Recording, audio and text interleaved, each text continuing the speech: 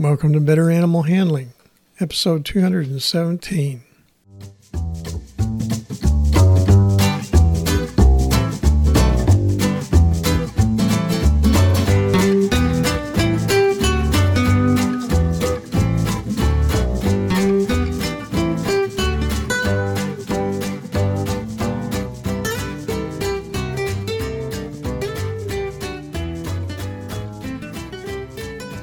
From the Center of Missouri, USA, I'm C.B. Chastain, your guide to better animal handling, and Ginger, my cattle dog and wardrobe advisor co-host.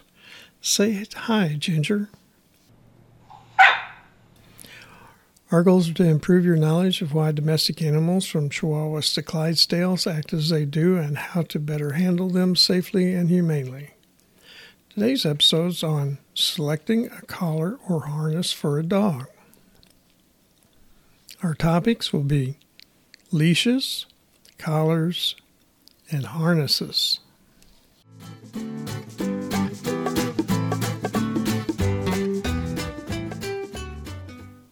Leashes. Snap leashes should be attached only to a choke collar, head collar, or chest harness. Attachment to a fixed buckle collar is not secure restraint to prevent an escape, since many dogs will back away while pulling on the collar and shaking their head. Training leashes are 4 to 6 feet long.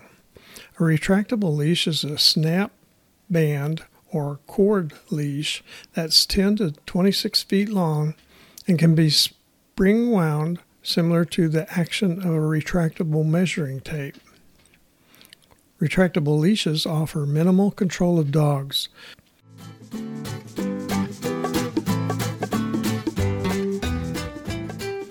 Collars.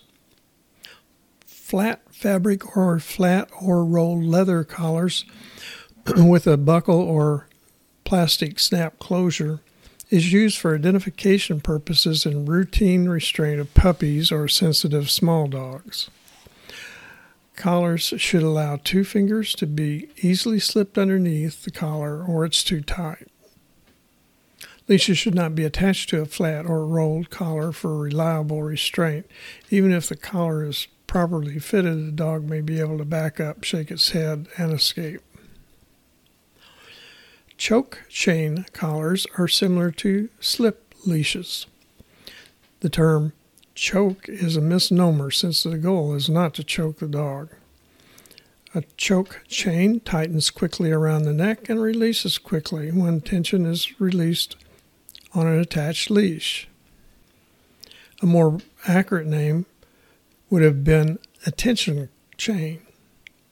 Pulls should be to the side and not upward, which can cause excessive compression around the neck.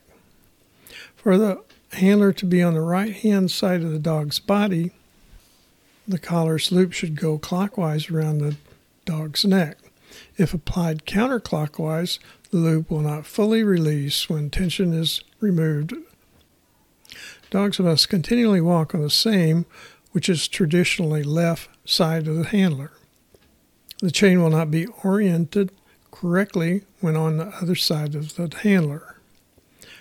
Choke collars should only be used for training purposes and when the dog is on a handheld leash.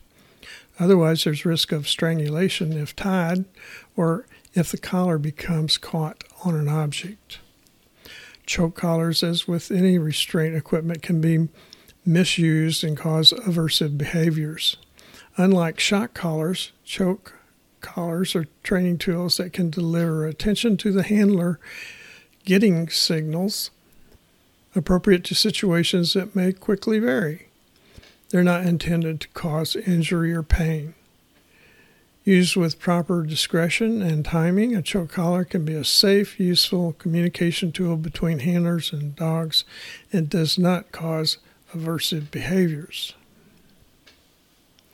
Martingale collars are flat collars with rings at both ends and a chain that goes through each ring.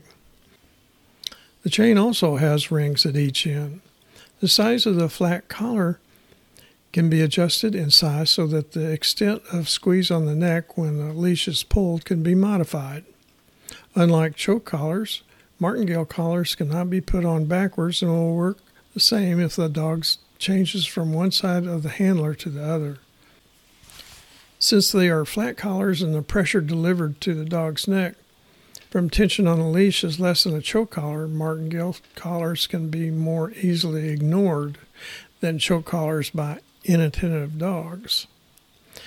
Thick-haired dogs may have sufficient hair padding on their neck to ignore the pressure of a basic martingale collar. Blunted prongs can produce better responsiveness without causing injury. Martingale collars are also called limited slip collars because they're less likely to slip off the dog if the dog pulls back on the collar and leash. For this reason, they're often used on sight hounds such as Afghans, which have narrow heads.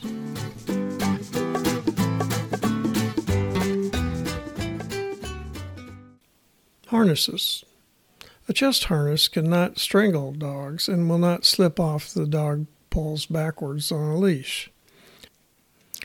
All dogs without advanced leash or voice command training taken outside of a building or security enclosure, and all dogs being transported by a car should have a harness with attached leash on to prevent escape or strangulation if they escape. Vicious dogs may be more easily handled and tractable by wearing a harness and a leash and collar that cannot be chewed in two, such as chain or heavy wire. Upon return of the dog to a cage, the harness is removed first, and then the leash and collar is removed during the dog's return. The harness is removed first, and the leash and collar is then removed last.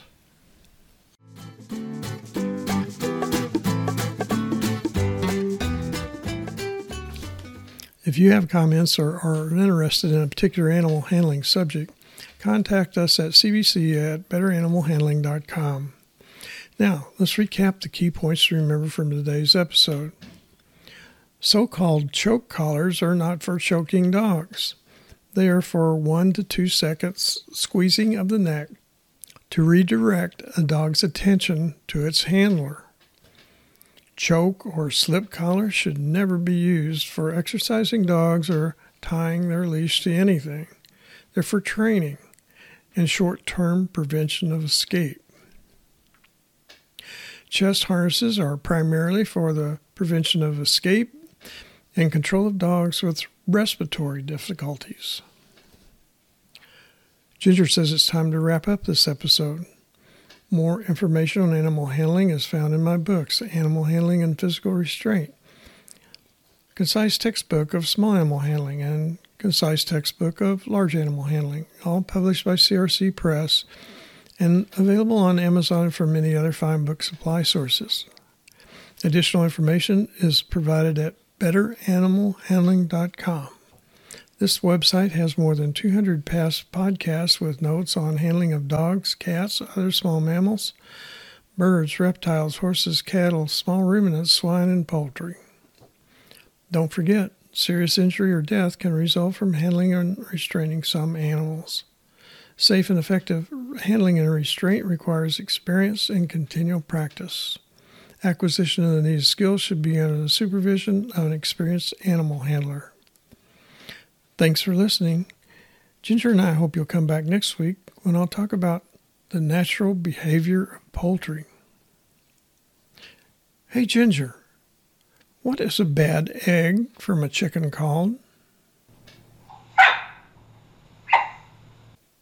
Yep, a deviled egg is correct.